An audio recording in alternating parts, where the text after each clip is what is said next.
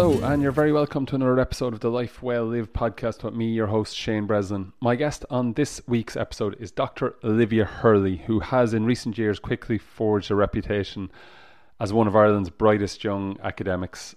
Dr. Olivia Hurley is assistant professor and lecturer in psychology and sport and health psychology at the IADT, the Institute of Art, Design and Technology in Dunleary in Dublin, Ireland, where she runs a certificate in sports psychology level 8 part-time programme, a course which has attracted some of Ireland's top elite sports stars, coaches and business people, including Leinster and Ireland Rugby International Jordan Larmour, World Amateur Boxing Champion Kelly Harrington, and Niall Breslin, the musician, mental health campaigner and co-founder of the mental health organisation A Lust for Life. In this wide-ranging conversation with Olivia, we chatted about why she has mixed feelings about the term motivation, the difference between confidence and self-belief, how elite athletes get the best out of themselves and what all of us can learn from that, why she has a disdain for the quest for happiness, the key factors that distinguish between the highest achievers and those who don't quite get there, the concepts of green and blue exercise, the intersection between performance, psychology and technology in the 21st century, and why she's not afraid of the growth of artificial intelligence. If anything in here resonates with you, as always, I'd be so delighted if you were able to share it out on social media or email or wherever you share things. Word of mouth is great, with your friends, family or colleagues. The Life Well Lived podcast is all about navigating the challenges of life, being our best selves in the world and ultimately living whatever it is that amounts to our very own life well lived, one of fulfillment, contribution and yes, of happiness, a different type of happiness to that which Olivia confronts in this podcast. All previous episodes of this show are available in your podcast app or by visiting my website at shanebreslin.com. Okay, that's enough from me for now. On to this week's episode and my conversation with sports and performance psychologist Dr. Olivia Hurley.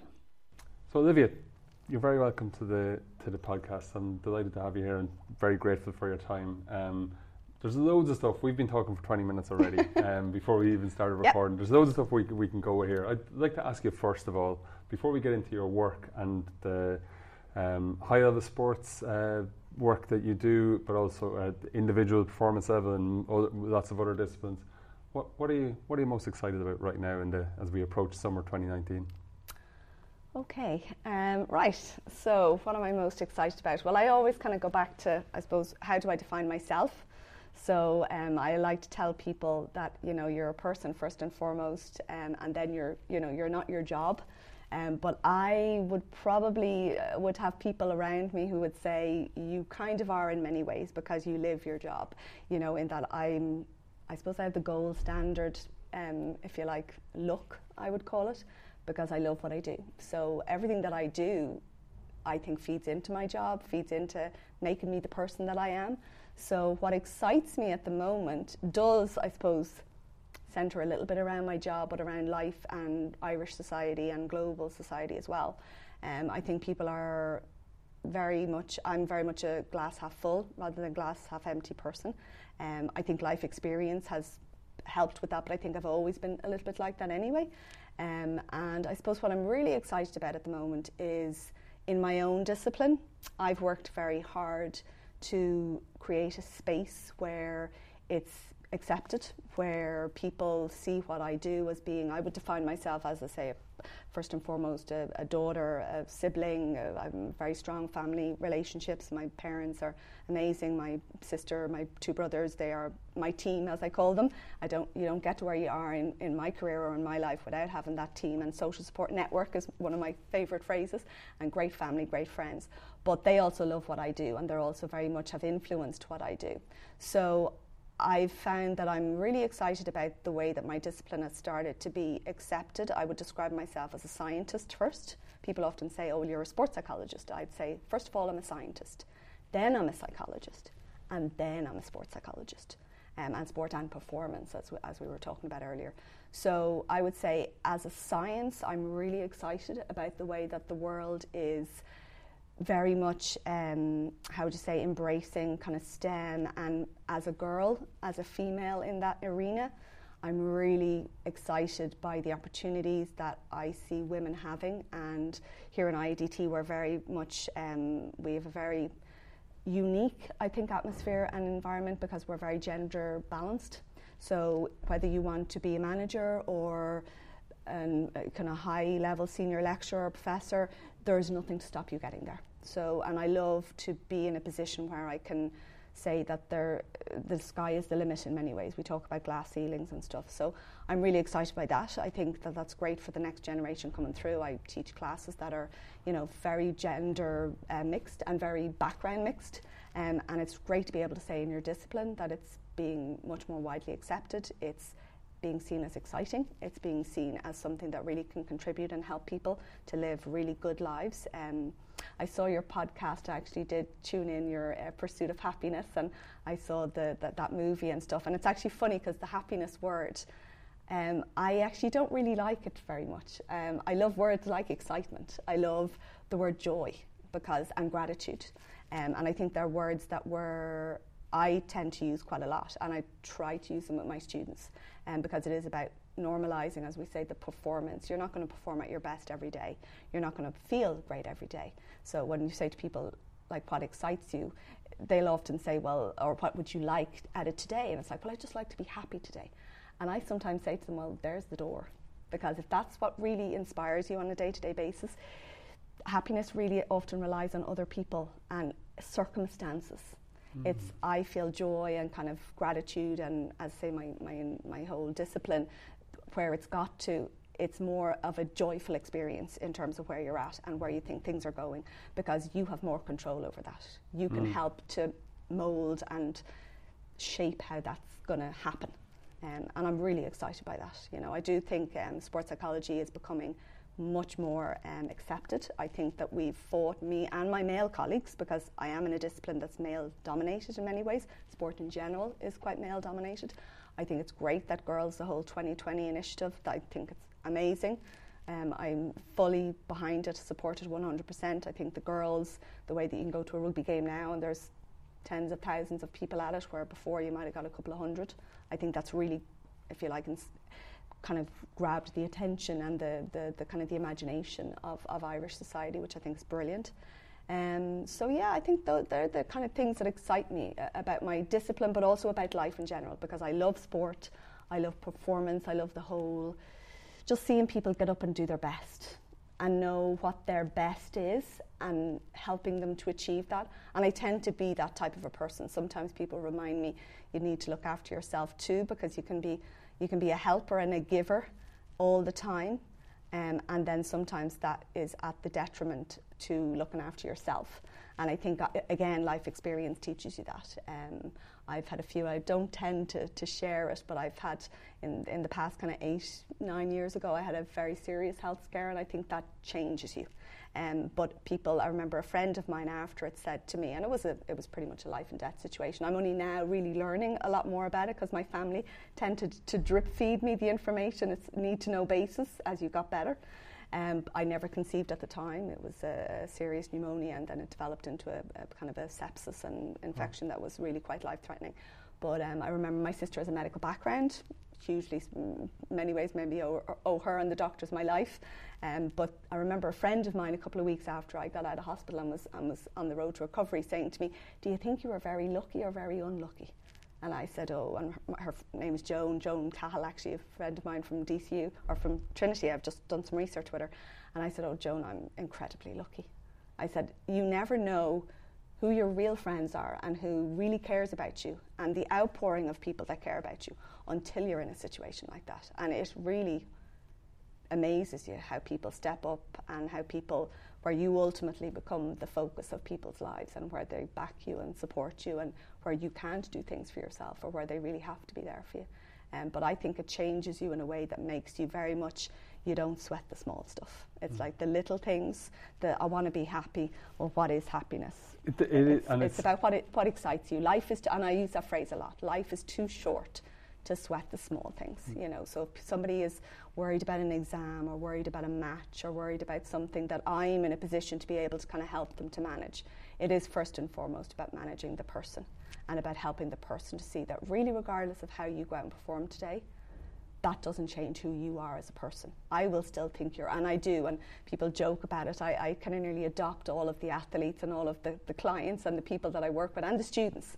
And I don't have any children of my own, but my mum and dad would say, but you have such a wide collection of them that you've kind of, and they're all still in touch with me, and many of them, come back and ask for support and help years later, and, check back in with you from time to time, or continue to work with you.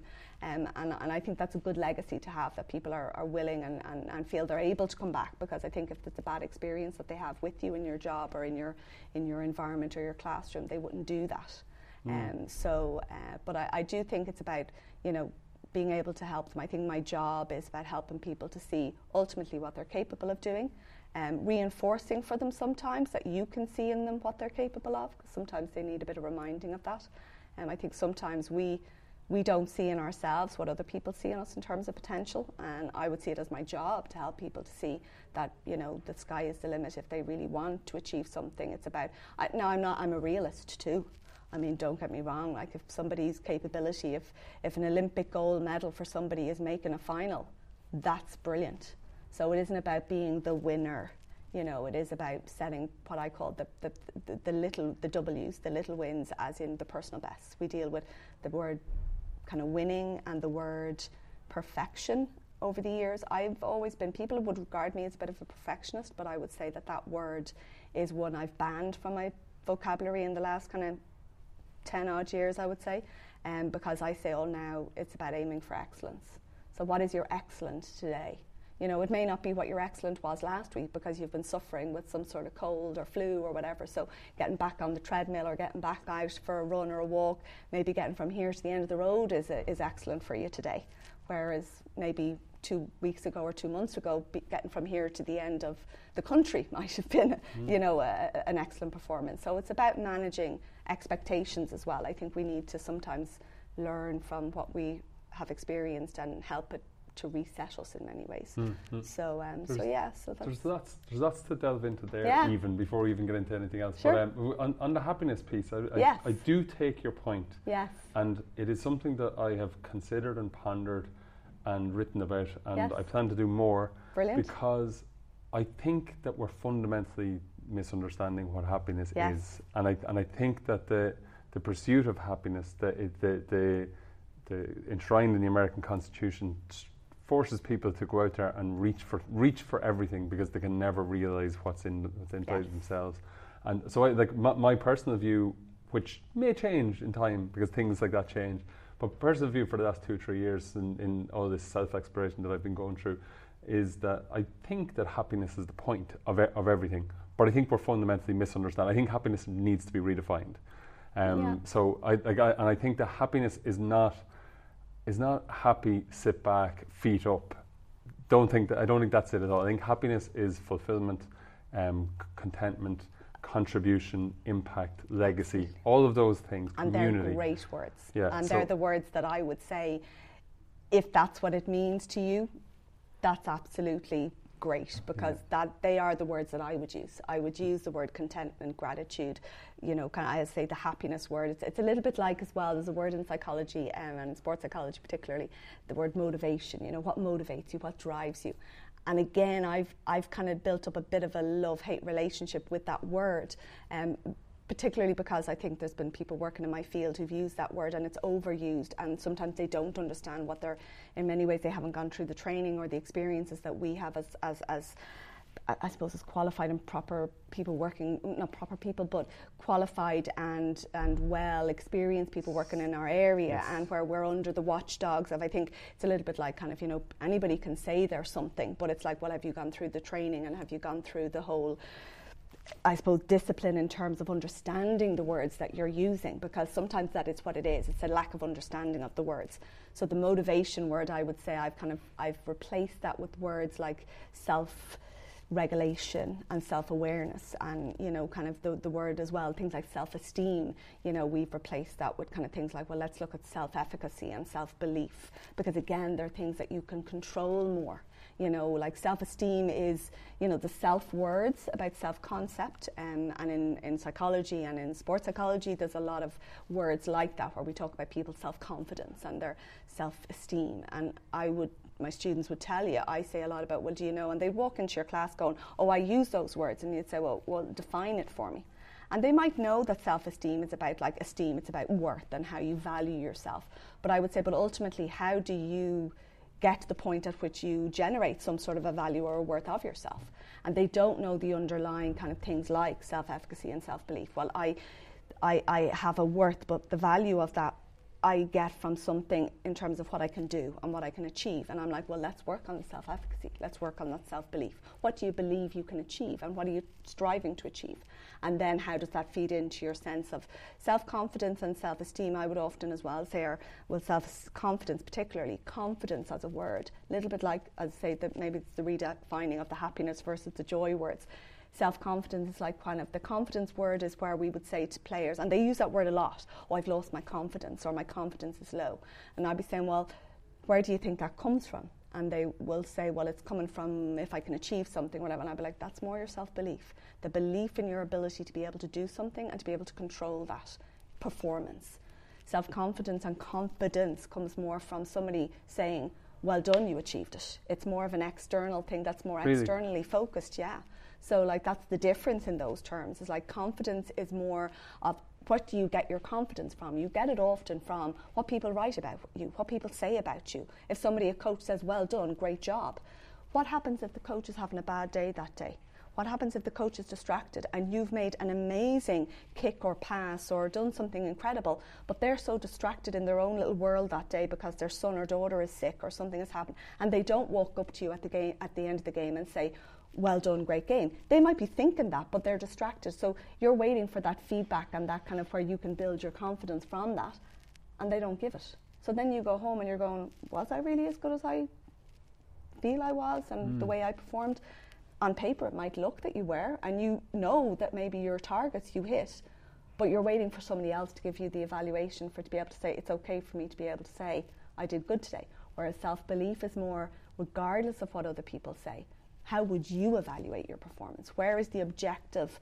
You know, and I am a very much, you know, I think, you know, you were asking me maybe earlier about or before when we chatted about kind of, you know, the type of person I am kind of goal driven. I do have routines and habits that I've kind of formed over years that work for me, may not work for other people. But I would say that that's based around that, well, what objectively can I say is or are the things that I can, at the end of the day, say, well, I've achieved that, and I set out to achieve them, so I can feel good about that today. I'm not waiting for somebody else to say to me, good job, Olivia. So I think that's a really important point, I think, because I think, like, whether it's high-level sport to somebody working in a job as a member of a team of 10 in a company of 5,000, the challenge of forging that self-belief or the self-efficacy internally as opposed to externally. What are some, and bat this down the line and have a think about it, and we come back to it later on if you want, but what are some maybe practical tips or toolkit? Is there a toolkit to put that in action? Yeah, absolutely. Well, there is. I mean, I've mentioned the whole kind of goal setting. I mean, one of the things that we do, and again, I wouldn't like for anybody who's, you know, listening in to think that what a sports psychologist does is all about helping people to set goals. And people say, oh, well, that's just a tick the box exercise. Actually, it's not. People are amazingly poor at goal setting and target setting, and I like the word target setting because I like that idea of like a bullseye and you're aiming for it, and you may miss it because that's that kind of perfection, but it's okay to be within the ballpark, so okay to be within a range, and that's an excellent performance. Okay, so we do use various techniques like, as I say, target setting, where you can objectively measure, well, what have I achieved today? Can you write down and say, well, and I would always say to players and athletes and performers, you should never just go through the motions. You know, I think really good performance comes out of, and we talk about routines and habits, and I don't mean rituals because that's a very different thing. Because again, a ritual can be where, again, you're waiting for other things to happen, and if something, the curveball is thrown at you and the game is delayed or the team bus doesn't get there in time, can you still go out and perform even though your routine, when I say routine, the ritual really that you followed has been disrupted in some way? But routines are really good. They're something that give people a sense of calm and a sense of, let me manage my day. And we often feel overwhelmed when it is that we can't control or manage certain things in our lives. So I am very much an advocate of target setting and setting yourself goals, but being okay at the end of the day and saying, well, that was my list for today. I didn't get to that and that. So they just go on to the list for tomorrow. That's okay, because you're not going to achieve everything in the same day. So for sports people and for business people, and whether it's, as you say, employers or in companies, whatever, we would use target setting and where you can objectively evaluate. And I'm sure you've heard of the SMART principle, where you set the specific goals, measurable. I'm a doer. I would say the A people think is often achievable or attainable. Actually, the word should be, or is in many cases, if you look at the psychology literature, action-based. So specific, measurable, action-based. Realistic, because people use the word attainable and then they use or for realistic, and it's like, but they're kind of the same thing. So it's action-based. I'm always saying to people, task focus. Now that doesn't mean that I don't think that people should pay attention to how they're thinking and feeling as well, but it's like actions. My mentor, Professor Aidan Moore, and my academic dad, as I like to call him, he always used to use this phrase, often you're waiting for the feeling to dictate how you behave. So in other words, you know, you let your feeling and your emotions. When I feel like studying, I'll go up and study. Guess what, if, as we were talking about earlier, Game of Thrones or something else is on, or a good movie, that will always be more attractive than going up and studying for an hour, or reading a book, a chapter for preparing for an exam or whatever, or going out and training in the lash of the rain when you'd love to stay in on the couch just, you know, with your feet up. So it's about not waiting for the feeling to inspire the action, but actually, and he uses this phrase, and it's actually William James, you know, kind of, it's not Aidan's phrase really, it's act your way into the feeling rather than feel your way into the action.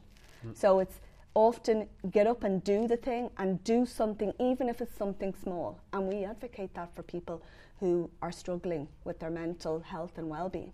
It's like, get up and do something just where you feel you've accomplished something today.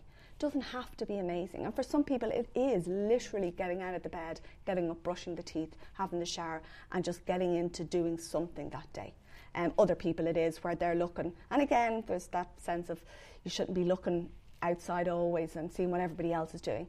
A lot of the stuff that I'm doing at the moment, and again you're asking me about the goal setting, but one of the things we're doing with athletes a lot, and students, because I think it's very relevant, is what I call mental fortitude training.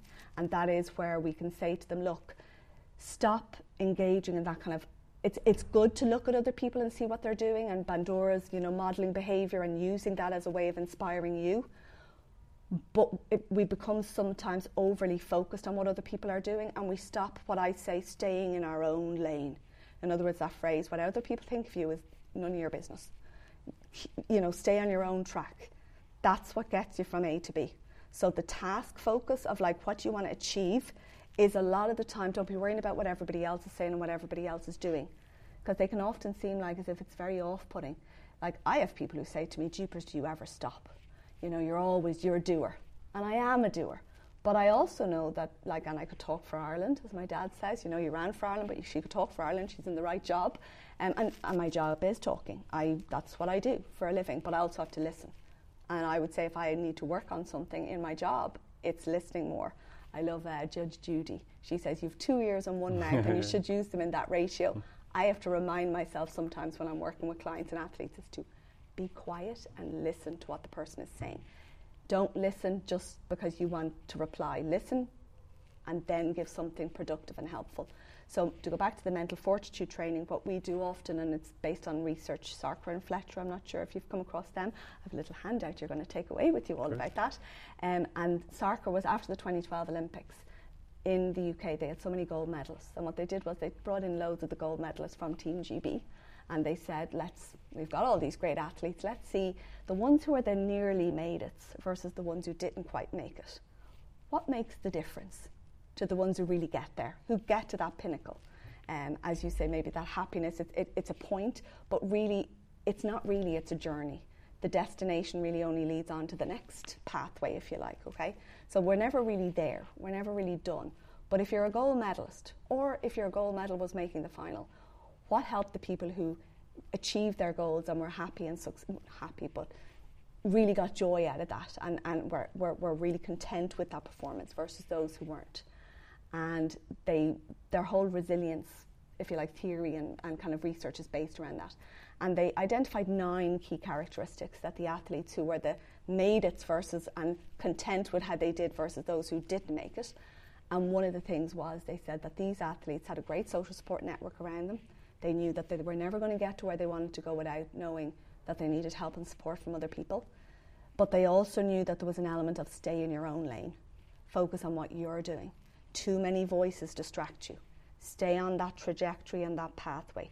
They also were people who knew that to get where they wanted to go, they couldn't achieve everything else that everybody else was doing. So it was about going, prioritise for now, achieve what you want to achieve, then you reevaluate, reassess, and it's about that target setting. It's not a tick the box exercise, it's a constant thing that you're doing. So every training session and every match, I would say a lot of athletes, the mismatch between being brilliant in training, and then not quite getting it in competition, is that there's a mismatch in terms of how they see training versus how they see performance in competition. And I would say a lot of the problem that I see, not problem, but I can predict nearly what somebody who comes in to see somebody like me is going to say. My confidence is low. I'm performing great in training, but I'm not performing well in competition. I can't concentrate. I'm just getting distracted. I think that's the reason why I'm not performing well. And I will say, well, how often do you really train at the intensity that you're training for competition? And they will often say, well, I'm training at 70, 80%. That's not good enough. You need to be going out and not just going through the motions in training. It's like, and Brian O'Driscoll, I think a few years ago, gave an interview where he said one of the biggest mistakes that people make is that they think that they can go out and train at an intensity of about 70 or 80%, and that the match day will sort out the remaining 20. Doesn't. Match day, adrenaline, the game environment probably makes up about the extra 5%. The 95 is what you need to be habitually doing on a day-to-day basis. So where every training session is an opportunity to set targets, to set goals, to use that resilience training about stay in your own lane, focus on your own performance, don't be getting distracted by what the other number 10 is doing or the other, your person who's competing for your place. You stay on your own, kind of target and lane, if you like. And another thing is as well recognising that to do that, there's going to be things that you're going to have to not be able to achieve and to be okay with that. Because, again, one of the common problems I hear is that they're trying to be too many things to too many people. So they're trying to achieve so much, and they're trying to be good brothers and sisters, be good spouses, be great, amazing fathers, mothers, and yet be fantastic athletes as well. And the phrase, you can have it all, no, you can't. You can't have it all. There has to be and people laugh. I mean, I love what I do, and I give everything to what I do because I really get so much joy and satisfaction and contentment out of it. But I'm not married, and I don't have children, and I have colleagues who do, and they would say, oh, but you're doing this, this, and this. And I will always remind them and say, but I don't have a little Mary at home, or I don't have a Tom. There may come a time when I will really want that and say, I think what you have is amazing. For now, I'm thrilled with where I am and what I'm doing. And I find myself very lucky to be in that position. But it's where, and the athletes again, Soccer and Fletcher, the ones who were content and who made it in that Olympic Games, they felt they didn't see what they were doing as being a big sacrifice. They felt it was, I'm making active choices here. So again, as Aidan says, acting their way into the feeling and knowing after the fact they'll feel great about it, and then enjoying that moment. Because that's another thing that people do, is they forget to enjoy the moment afterwards, not celebrating. It's nearly like that we think that we should punish ourselves all the time. It's like, no, let your hair down, go out and celebrate afterwards. You're not a robot. And why do it if you can't share it with your family and friends afterwards and have, one of my students this year is Kelly Harrington, the girl who's the boxer. And I know Kelly had a competition there a few weeks ago, and afterwards they asked her, you've been training really hard for this. And she said, I'm going home for pizza. I was like, fantastic. A great example of just go and enjoy it now. You can get back on the treadmill or whatever the life treadmill tomorrow or the next day, but allow yourself to enjoy it, because people often don't do that. They don't take that time to actually enjoy what they're doing as well. Yeah, and I think celebrate it. Yes, and I think a lot of it comes that I haven't done very much formally mindfulness or meditation. Like Sure. I feel that I'm it doesn't come naturally to me. Mm-hmm. But I do strongly feel whether you might call it the flow state, or when I am at my most productive Yeah. or most content, or like, you know, when everything is in sync. Mm-hmm. It is very much when I am fully focused on what's right in front of me right now, and I have, whether actively or however it's happened, paying no attention to the past and very little attention to the medium to long term future. You're in the moment. Yeah. And that's what we talk about again in performance. It's, can you be task focused? Can you be absorbed? And people ask, you know, and again, my mentor Aidan Moore and his whole area of research, and I would consider myself as well, we were talking about the scientist and being a psychologist and then being a sports psychologist. My background and training is very much influenced by cognitive psychology, because Aidan is a cognitive psychologist and he's the one who's trained me, and I've done all of my research and mentorship underneath his tutelage, if you like. So he would have always said, like, you know, well, what is the definition of concentration and focus? It is being able to be absorbed in a task while ignoring distractions. That is what it is. It's where the thinking and the doing are in sync. Now, the gold ingredient or solution, if we could only bottle, when we find ourselves nearly in that state, I mean, I'm often asked, how do I get into that state, the flow state? You know, it's like, you know, I had this amazing performance last week, and if I could only bottle it, because I'd love to have that kind of a performance every week, and I'd be saying, well, again, there's the door, because that's not going to happen. Again, there's so many things that we talk about, the stars aligning, you know, in a kind of a very, how to say, not spiritualistic, but in a very kind of cliched way. But it is a little bit like that. It's about where, you know, if only we could, every time we sit down to read a book or watch a movie or whatever, we could become fully absorbed in the experience so that everything else fades away and we are fully in the moment. It doesn't always happen. It's not going to always happen. In fact, looking back over a career or a life, a lot of people who are, you know, and they've done some research on very elderly people or athletes at the end of their careers, look back and now tell me how many times you think you reached the flow state, where you were fully absorbed in the moment. Pain seemed to be, you were in doing something difficult, but it didn't seem to really be affecting your performance. You were aware of it, but it wasn't stopping you. You were, you know, it's what the flow state is. It's about even being kind of your heightened senses, where you're experiencing this just moment of sheer absorption in what you're doing. And actually, looking back over a career, they've done loads of research on marathon runners. They might say, I've had 2, maybe 3 races over a lifetime of a career. So it's a really hard one to say to people, you're not really going to attain it the majority of the time, but that doesn't mean you shouldn't strive for it. So I would always say to people, you know, it's a little bit like that perfection element.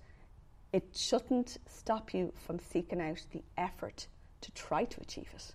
But you need to be okay with knowing that and I'm an evidence-based person as well. In many ways, I'm a little bit of a contradiction. I do believe, I have a very kind of, not very strong, but I do have, you know, kind of, you know, Catholic upbringing, religious beliefs. I do believe in God. I don't make any, how would you say, I believe people who have passed away are still in many ways with us and influence and help me when I need them to. But I also am very much a scientist. Show me the evidence. So when I talk to my students, they'd say, that's not what you're like when you say, when it comes to my research, it's like kind of, you know, well, you know, you believe that's the case. Well, show me the evidence. You could think that's the way that the theory should go, or that's the strength of it, and these are all the weaknesses, but that's the key thing that you're kind of focusing in on, was show me the evidence. So I am a very evidence-based person as well. So I would always kind of say to people in terms of performance, you may not get there, but it shouldn't stop you from striving to aim to achieve that element of not perfection, but excellence for you today. Like, what is that for today? So it's about, again, it goes back to the managing the expectations. Because again, athletes who, and that's why when people come in to study sports psychology, they do talk about flow and things like that and go, I'm here to learn all about that and to get that. And one of the, I suppose, biggest come down from them is where we actually have to dispel those myths. You know, no, you're not going to learn how to be hypnotized and where you can be in this transient kind of, you know, nearly oblivious state that you can just walk around and everything is effortless and everything is, it's like performance doesn't work like that. Life doesn't work like that, you know. But what does the research and evidence show? And you were saying about the tips. So the goal setting would be one. We are doing a lot of this resilience training where we would put people under, again, which a lot of people don't like to hear, is that you should not be comfortable. You know, a lot of elite performance is based around being okay with being uncomfortable, being in a state of imbalance, but being okay with that. You know, like some people say to me, "God, you just do things and you're fearless." And I'm going, no. People talk about in sport, you know, somebody being, like he or she'll stick their head in there. They're fearless. No, they're not. They know exactly what the danger is in doing that. But they back themselves. They know it's with risk, but they've measured up the risk-benefit ratio, and they are still willing to do it. So it's kind of like that sense of feel the fear and do it anyway. Yes.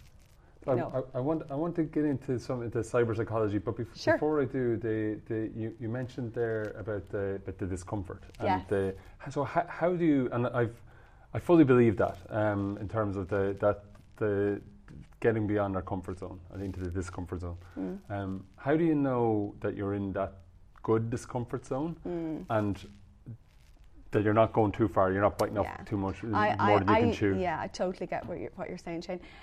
I would say to people, you know the way we often see those diagrams and it's kind of like, this is your comfort zone, and then they say like excellence and brilliant performance is here. You know, it's this little circle outside of your comfort zone.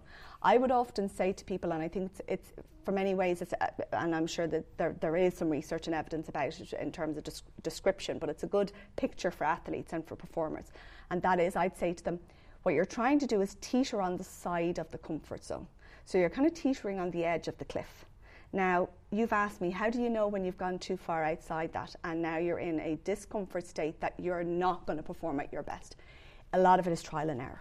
You know, a lot of experienced athletes will say at 30 odd years of age, if only I knew now what I knew then, or if only I knew then what I know now, and I could go back and tell my 20-year-old self, you know, enjoy that, you know, Heineken Cup, or enjoy that World Championships, because you don't know, but I now know you're never going to get there again. So really, you should enjoy it, because there may not be 10 more of them in your locker in the future. So it is about coming back to that enjoying. But I would say to people, it is about learning from your mistakes. I'm a big believer in that. Again, it's coming back to the perfection versus the excellence. Every opportunity, you know, they say in sport and in performance, you win or you learn. And people say like winning or losing. And then it's trying to teach young athletes and young people, it's you win or you learn. And I would say, no, you learn or you learn. There should never be a case where somebody is saying, I won, it was an amazing, and I'm not saying again that they shouldn't enjoy that experience and they shouldn't celebrate it. But even in a win and even in an amazing world beaters performance, there's errors, and be okay with that. It's not the perfect performance. It will never be. So learn from that experience as much as you. So it's the old cliche of the losses and the bad performances are never really as bad as they seem if you look for the key things that you may have done that were okay or that were a little bit helpful, but we tend to catastrophize the bad things in our head. And also in an amazing performance, don't look through rose-tinted glasses. I love the word balanced. Try to not be too high with the highs and too low with the lows.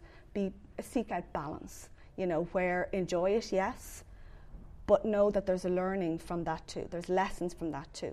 So again, how do you know where you've gone too far? You learn from it. You get sick, you get injured, you become deselected because you didn't put in a good performance and the coach drops you, you know, or you didn't succeed in the exam. That's a learning experience. Unfortunately, a lot of people don't like that. They don't like to hear that. They don't like to hear that many of the things that help us achieve, and that was another thing with the resilience piece that Sarker and Fletcher with those 9 kind of characteristics. One of them was that out of every experience that they had this thing called post-traumatic growth, as well as we're so, again, the world, you know, my pal, as I mentioned earlier, Niall Breslin, and who came in and studied with us here, and lead singer with the Blizzards. I was at a gig last week actually where the Blizzards played in UCD, and Niall has this, you know, as the front lead singer, but I know all the guys in the band and Louise, the new player, the girl, that they will say, you know, the research supports that 90% odd of the world is full of sound people. It's full of really decent people. Unfortunately, it's the 10 or the 5% that get a lot of the airtime who are not the really, like we tend, even the media, they focus in on the negative and the bad stuff. Like you were saying about the cyber psychology, I've had so many people ring me up and say to me, tell me about sports. Now we're dying to hear all about, like, you know, the online gambling and the addiction and the this and the that, and you're going, let's focus in all on the negative stuff. What about the amazing things that technology and the cyber world has produced? So we're going there now. Yeah. So this is something that I'm really, really interested in. So when you say sports cyber psychology, what does, to the uninitiated, what is cyber psychology or sports cyber psychology? Yeah, well, basically, I like to think of it as being a combination of sports psychology and the cyber psychology. Now, what inspired me to write the book was a number of my colleagues. You might know that here in IEDT, we set up the first in the world, which I don't think enough people know about, the first masters in cyber psychology. Some of my colleagues, Dr. Gráinne Kirwan, Dr. Andrew Power, really interested in that area 10 years ago, and we're the ones who really got the ball rolling. So globally, we were the first ones to set up a master's. I never thought I'd go down. If you had asked me 3 or even 4 years ago, what's your first solo book going to be, which was on that target list for me, I was going to get there at some point, I would have always said it'll be a sports psychology book. Of course, you know, it will. That's my passion. That's my area. I never would have said it would have been called sports cyber psychology, because I would have even said I'm a bit of a technophobe. Not a technophobe, but I tend to be late to the party all the time. You know, people are on Facebook before me, they're on Twitter before me, they're on Instagram before me, they're using iPhones and iPads before me. So I'm kind of slow to come to the party. But cyber psychology, the way the world has gone, you have to get comfortable with technology. It's the way of the world. So it's the intersection of technology and psychology. Exactly. So sports cyber psychology is where we look at psychology being that understanding, explaining, predicting, controlling human behaviour, and being okay with. And the controlling word doesn't mean that we control. It means that you give the athlete or the person the tools to control their own behaviour and their own performance. So that's what I do on a day-to-day basis. So sports cyber psychology is looking at how all the technology that is now available in the world, and I mean things like your sports science stuff, your GPS devices, your video analysis, your iPads, your iPhones, your everything that the athletes are using now to help them with those targets, where they are able to literally get objective measures of performance in training as well as in competition. And they're wearing the GPS devices as one example in training, not just in competition. So I was fascinated to see, I wrote a book chapter a number of years ago, 2 years ago, as part of an introduction to cyber psychology, where one of my colleagues who was doing it said, will you write a chapter on sport and health cyber psychology? And I went, is that even a word? Do people even know what that word is? And when I Googled it, there was nothing called sports cyber psychology. And Rutledge were the ones who published that book, and they went, the chapter was really well received, would you be interested in writing a book around it? So I had to kind of research, well, what is sports cyber psychology? How would I define it? And I would define it as the intersection between technology and the interaction that we have with technology, and that's everything. That is, as I say, your iPhone, your iPad, your computer, everything that we do online, the online world, and that's including social media, and how sport is being influenced by that, and how me as a sports psychologist in the job that I do, how are things like Skype, and where we have athletes away abroad training, and yet they can check in with you and have a consultation with you from the other side of the world. That's how we do it, through technology, because they can't be. It is the world has become such a smaller place where you can communicate with people, and that's a good thing. It's not a bad thing, and we often demonise the technology and the online world in many ways, but I would say technology has made life so great for so many people. You know, I mean, I have a friend of mine, Stephen Klusky, who's again was one of our guests this year in class, and interestingly, not an elite athlete, but came into my sports psychology class, and you could have heard a pin drop in this very room, because we had the likes of Kelly and some of our other elite athletes, Gillian Pinder and so on, and they were fascinated by a guy sitting up at the front of the room who at 18 broke his neck, and from there down can do nothing, no movement whatsoever, fully cared for, and yet has degrees, masters, set up 2 companies, and is an absolute, you talk about people and their job and their inspiration. Stephen is one of those people for me. I met him at a conference a number of years ago. He was on my panel. I was the one doing the panel. I was the facilitator. And he was just incredible. It was like technology has allowed him to do all of that stuff, because that's what he does. And he explained to us how he does it. He has a little dot that they put, somebody, his carer, puts on his forehead, and he shines the dot at the computer screen, and it allows him to text people, to ring people, and he's a dab hand at it now. But that's what technology has allowed him to do. It's allowed him to achieve things that were beyond the realms of possibility 20, 30 odd years ago, where he would have been somebody that just, people would have said, in many ways, your life is over, like, you know, and yet his life, he sees it, has only just begun. Yeah. You know, his phrase is, why not? Yes. You know, not why not? Why can't I do it? Yeah, absolutely. And it reminds me of Mark Pollock, who's just the most inspirational guy as well. Absolutely. Some of the things you're talking about there in terms of the kind of intersection between humanity and technology, and I heard Elon Musk not that long ago talking about you know, where this is going, how us as people, we are effectively superhuman, superheroes with our smartphone in our pocket. Yeah. And fast forward 5, 10, 15, 20 years, where do you see this intersection between technology and humanity and the psychology of all of that? Where do you see it going? Sure. I don't think within the next 5 to 10, even 20 years, we're going to see huge changes, to be bluntly honest about it. I think there's always a case where people, you know, we talk about, oh, things are limitless. What we don't seem to realise, a little bit like people talking, Shane, about the brain, you know, this myth about, oh, we only use 10% of our brains. Right, so that's why when somebody gets like a brain injury, they can actually have that injury and have absolutely no repercussions as a result of it. Now, we use, at the moment, you have a brain that you use to the maximum capacity. Now, I'm not saying for a minute that with training and with new research and ways that we can use technology and science and medicine and the way that that can develop, that we can't learn about new things, about tapping into how we use the brain. But it's a cliche and a myth to say we only use 10% of our brains. I know people talk about, like, you know, oh, well, the world's going to be taken over by technology and robots will do everything for us. And, you know, and I'm not saying that there isn't, in some sectors, people maybe who are listening in going, oh, but now you walk into the bank and it's like peopleless, you know, there's nobody at the counter, you know, old people, and I really feel for the older generation where they walk in and go, no, I don't want to talk to a machine or to do stuff with a machine. I want to talk to a person who's going to help me. I don't think we're ever going to see where the whole world is going to be taken over by technology, and where, you know, kind of we as human beings, there's a reason why we've kind of reached in a global animal sense, if you like, the top of the pecking order, is because we have things like critical thinking, problem solving abilities. I don't think technology in the next 5 to 10 years is going to move whereby all of that is going to be a machine somewhere doing it for us.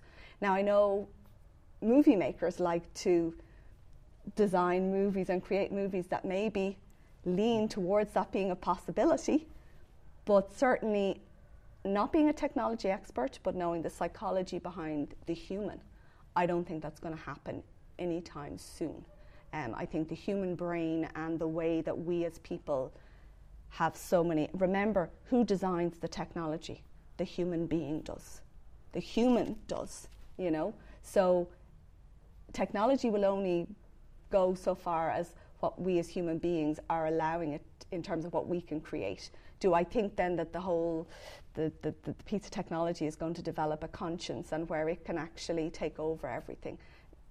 No, I don't see that happening. And certainly my technology expert friends would say that's not the way that the world is going to go. It's certainly not the way we can foresee it going. Now, again, can we foresee into the future 50, 100 years from now and say that it's, you know, maybe 100 years ago they said we'll never get to the moon and we'll never populate Mars and we won't have, you know, space. I mean, my friend Nora Patton, who's training to be the first female astronaut scientist, you know, the commercial flights, they're going to happen, you know. Who's to say that there won't be in space a colony where we've moved from Earth somewhere else?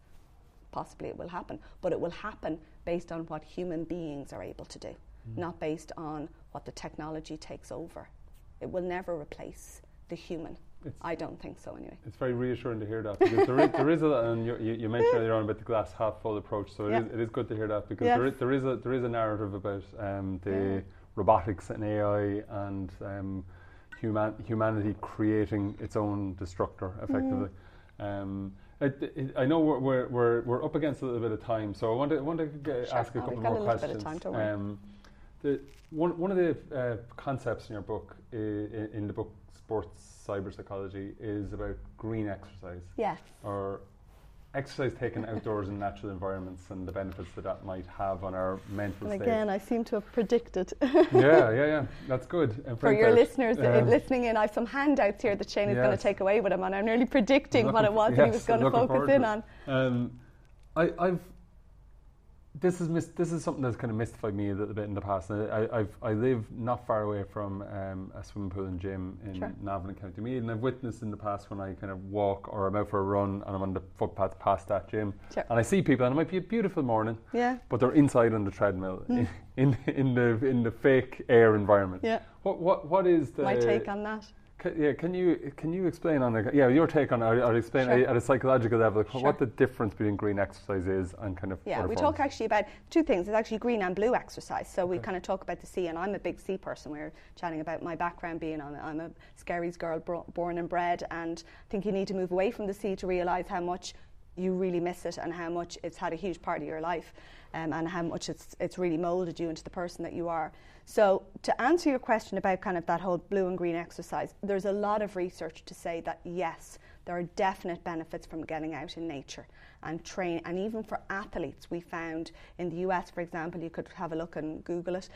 There's pictures even available where they've built like tracks in the middle of a forest, and they have like open air training, kind of facilities where they're really surrounded by the blue and the green environments. And certainly the mental health and well-being of athletes and of all people seems to be very much, you benefit from that.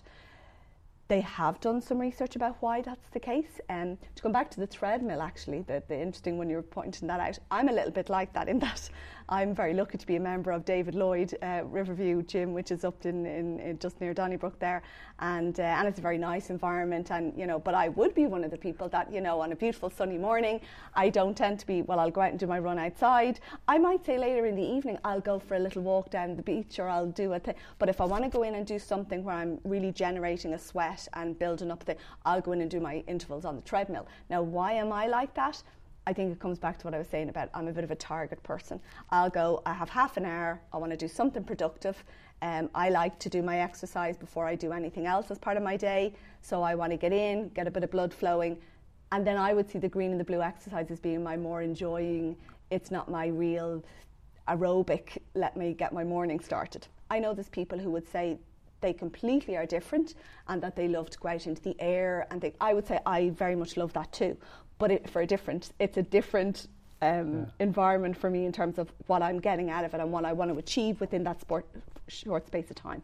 So I like my targets and where I can get in, get the job done, get out, and then I'll say if I want to have a nice stroll, I'll do it 20 minutes later on this evening. But to go back to the blue and the green exercise, so people who are in on the treadmill on a sunny day could be the people like me who are going, I have half an hour now, I want to get in, I want to hit my targets, and they could be very much, as I say, those target people with their little data-driven watches where they want to get their heart rate up by a certain amount, and it's like, well, I'm just not going to wait. No, I'm not saying for a minute that we shouldn't ditch the watches from time to time too, because again, I wrote about that in Sports Cyber Psychology, where some people who are even elite athletes, we will say from time to time, forget what the watch is telling you. Forget what the data is telling you. You're coming back from an injury. You're coming back from illness. How do you feel? I feel amazing. That's brilliant for today. Be okay with that. Last week you were lying in a hospital bed, having just had surgery. The fact that you can get out and walk the pier in Dunleary today is amazing. Do you feel great? I do. Does it matter that it was only a 1k and you're used to running 10k a day? No. Just feel great then. So it is about sometimes ditching that data stuff as well. So that's the pros and cons. And as I say in the book, I wrote about that. So we can be very target driven, but we can also ditch that stuff. But to go back to the green and the blue exercise, the research would say that the reason why we benefit from that mentally, in terms of how people feel when they're out in the air and out by the sea, is because of a couple of things. In Japan, they did some research actually on a thing called forest bathing, and I'll send you the little YouTube clips, and if anybody is listening in, they can actually Google it and look it up. There's a couple of really nice little 1 or 2 minute videos on YouTube about it. And it was where they found that in Japan, they go out into their very, their mental health and well-being in Japan. There's a lot of people living very good, long lives, and it's like, let's tap in to see what they're doing. And they do their nice, gentle exercise in the morning. And there's some of my friends and colleagues have married Japanese husbands or wives, and they've told me a little bit about the culture in Japan. But they have these forest bathing clubs where they literally go out into nature and they just walk around the forests. Now, the same about the sea. Now, research-wise, I mean, I've heard people say, well, yeah, but tell us about the biology behind that. Is it all just psychology? And I would say psychology, biology, it's a little bit like the mind-body. I have athletes who say, well, how much mental prep should I be doing? Like mental imagery and goal setting and sitting down and doing my mental homework that I might give them. And I tend to be like, not really like that, which surprises them. Because I'd be like, what do you mean, like, how much time should you be doing mental imagery for an hour? Well, I train like 10 hours a week, so should I be doing this like sitting at home on my couch for 2 hours? I'd be like going, so you leave your head on the side of the pitch before you go out to train? No, you should be doing it on the pitch. You should be doing it while you're out there. So the mind-body, it should be in unison. So when we talk about blue and green exercise, the biology behind the benefit in terms of the brain and the way the body reacts, they've actually looked to see at the trees, for example, when you're in the forest, okay? The air is highly oxygenated because the carbon dioxide, the way the trees, like they take, but they also emit a chemical, in the tree sap, the sticky. That's actually emits chemicals that are anti-inflammatory. So they actually, when you breathe, you're breathing in like what's in the air, and it's cleaner air. So it's not like going out and running in a city, which is smoggy, and you're breathing in the fumes and the chemicals and things. You're breathing in fresh, clean, but also this air that has these chemicals that is actually being emitted from the trees that is anti-inflammatory. That benefits when you breathe, and obviously if you're breathing easier and you're feeling the benefits biologically, and there's a whole, I'm not going to get into it now, but the way that your hormones and the way that your whole body responds to that, that's why mentally as well you have a real boost from that, like your serotonin, your dopamine. There's loads of research about the neurotransmitters that respond to that in your body as well. The blue exercise, similar. Okay, people who suffer from their sinuses, they will say when they go out and walk by the sea, it clears their sinuses and their lungs and everything. Why? Because we know that salt air, when you breathe it in, and going back to my own illness, what my dad did when I was trying to recover was he walked with me every beach in North County Dublin. That was part of my recovery. And it was because my issue was with a lung condition. It was, as I say, pneumonia, and it developed into a very serious condition. And they said she needs to get out and needs to build up that lung again and reduce the inflammation. And my parents, being the very wise people that they are, knew that I had childhood asthma and said, being by the sea, when she breathed in the sea air, it's an anti-inflammatory. A number of companies and a number of environments that were set up here, and I don't know, did one of them shut down, but there used to be a place in Blackrock where you went in and you sat in a room and they pumped out salt air. And a lot of athletes used to use it, where they used to breathe in if they had any kind of asthma or any kind of lung conditions, and they were trying to train heavily as well, and they were trying to recover quickly. They'd go into these rooms and breathe. Now, I'd say go down and walk by the sea. You get as much benefit, and that's out in the clean air, But they actually have these salt rooms where they actually pump out the same kind of air, and you breathe it in. And when you actually, because I've been in it a few times, I've actually tried it out myself, and your clothes are full of salt afterwards. But your sinuses and people who have allergies and stuff, they really benefit from it. Again, why? Because the lungs respond in a way it's anti-inflammatory, where they actually have a biological response. So blue and green exercise, we find biologically it benefits you in terms of the inflammation in your body, and mentally it's the mind-body link. There's a lot of other stuff that goes on biologically that is linked to your mental health and well-being, because the two are linked. What goes on in your body affects what's going on. Your body, part of that is your brain, and part of that is your whole hormone and chemical, kind of system in terms of, your whole body and what's going on. I'm not going to get too technical for anybody who's not medically or biologically based here, or science-based, if you like. So yeah. How close are we? Or not to rephrase that. How much more is there to learn about the brain? Really good question. I would say lots. I don't know how much you would quantify that. I think that's the great thing about, you said at the very beginning, if we go back, what excites you. I see my discipline as something that we're constantly, like my students will tell you, every research study, every research question that we answer should lead to more questions. I always say to them, it's like a springboard. You're literally bouncing like a trampoline from one thing onto the next platform, and that's the way research and the way science should be. We learn new things all the time about our genes and about our proteins and about the way that the body and the mind and neurotransmitters and everything works, and that's all about how we feel physically and mentally. So I would say there's so much that we can still learn about the brain and how it functions, and I think as well, again, we're talking about the curveballs that life can throw at you. Sometimes we need people to experience brain trauma and brain injury for us to learn about what centers those places in the brain then, like how is their behaviour and how are their emotions affected, like do they become more compassionate and more empathic people, or do they become more aggressive? Does that mean that then those areas of the brain that have been damaged, that they're the centres for those emotional, if you like, kind of that's where they sit? But the brain is so complex. It's not about just saying, well, your amygdala is this bit of your behaviour and it dictates it, because the way that would mean that our brain and the way that the lobes and the cortex and the way the grey and the white matter, and that it doesn't talk to, that the cells don't talk to each other. They talk to each other all the time. So there's so much to still learn. But again, as I said to you at the beginning, like what excites you is, well, all of that. I mean, I've a very, as I say, back to the science. I love the idea that research and the evidence and the science is where we're still playing catch up in terms of trying to look at what the human is capable of and what the human is all about. And do I think a machine will ever be as good as that? No, I don't. I honestly don't. I don't think that certainly not in our lifetime anyway. Not something we need to worry about. So anybody who's listening out there, I don't think they need to worry about that.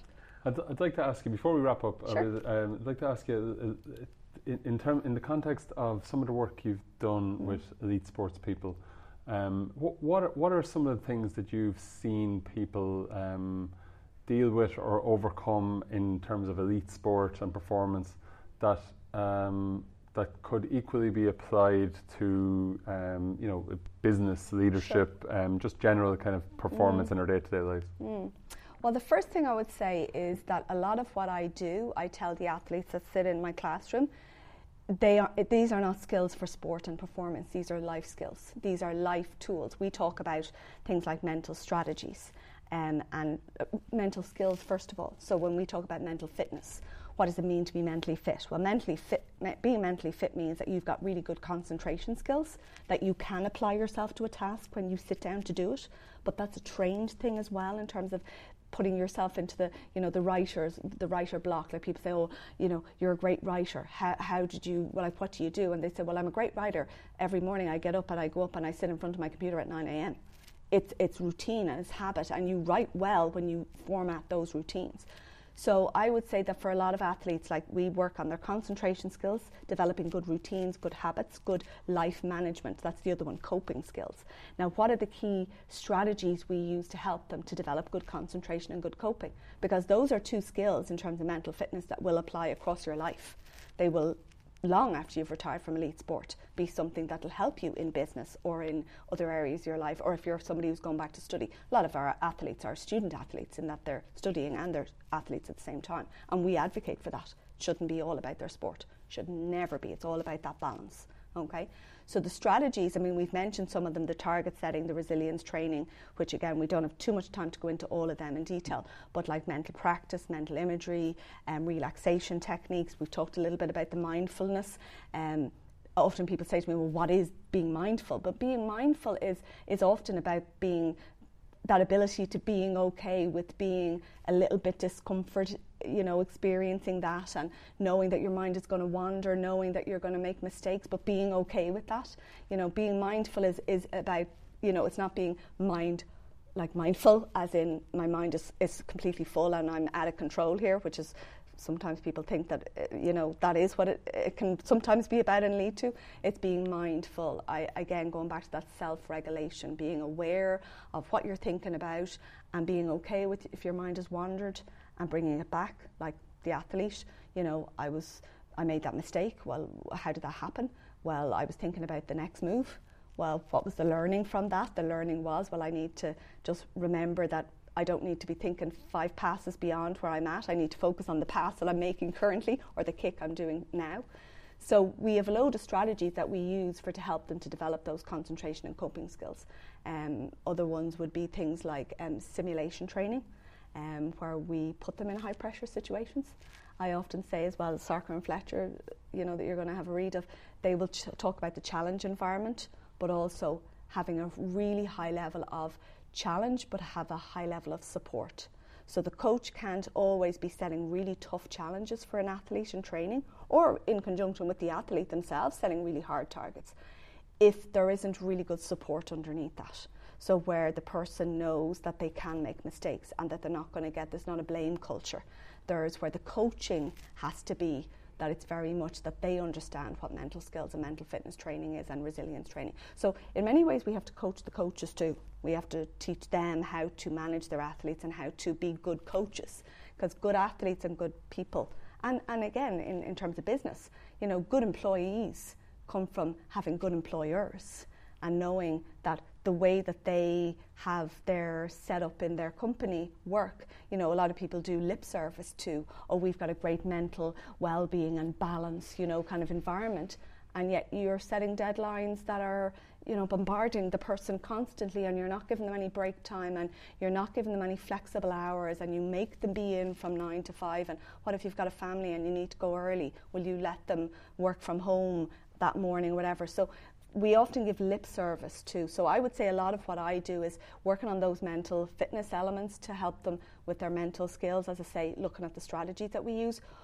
but allowing them to know that they're transferable across to their lives, to their families, to their work environments, to their studies. They're not skills that they are, that was my sport and now. And often athletes, one of the toughest times for athletes, I'm sure you know this, Shane, is that transition out of sport, where they are elite performers and then they retire. Again, one of our students, friend of mine, David Gillick, came in and studied, and he was one of the people, and I'm sure you won't mind me saying, that said, if only I knew then what I know now about the difficulty that I was going to experience. Because again, it comes back to how do you help athletes not to feel disappointed or upset or, kind of discomfort when they retire? I'm not. That is something they're going to have to live with. It's like you have to accept the fact that you are not going to run out in front of 80,000 people again. Now, can I help you to find other ways that you can have a life that helps you to find what excites you and find some other targets to set for yourself? Absolutely. But it's being okay with knowing that that's part of my life that's now over. Now, can I move on and find other things? Because sometimes we like to think that we can develop, it's like a bit of a fantasy land. I can just find something else that's going to give me the same buzz, or something else that's going to fulfill me in exactly the same way, where I am feeling amazing all the time, or a lot of the time the way I did. That's not realistic. It goes back to setting those targets of specific, measurable, but realistic goals. It's not realistic to say, you're going to experience the same high or the same buzz. You're not. So it's being okay with that. And a lot of athletes struggle with that. But it's trying to remind them that the skills and the mental and physical skills that they've learned through their sport or through their performance is something they can carry with them now into the rest or the next chapter in their lives, and set new targets and new goals and new ways of living and whatever. And it's like, well, again, coming back to Stephen, why not? As opposed to why not? I think that's a really, really good place to finish. Great. Olivia, really enjoyed our chat. Thanks so much. Me talking and you listening, really. No, thank you so much for your time. I really enjoyed that. No problem at all. You're very welcome. Hey, Shane here again. Very, very quick word before I let you go. Thank you for downloading this podcast. Thank you for listening all the way to the end. You are the grade A listener. If anything in here resonated with you, I'd be fantastically grateful if you could send it out there on wherever you're most active, on Facebook, on Instagram, on LinkedIn, Twitter, wherever, even if it's just talking to somebody at the bus stop tomorrow morning. The Life Well Lived podcast is all about navigating the challenges of life, becoming our best selves in the world, and ultimately living whatever it is that amounts to our own life well lived of fulfillment and contribution and happiness. I'll be back here again with another episode next week. I look forward to speaking to you then. Have a great rest of your week and talk to you soon. Bye bye.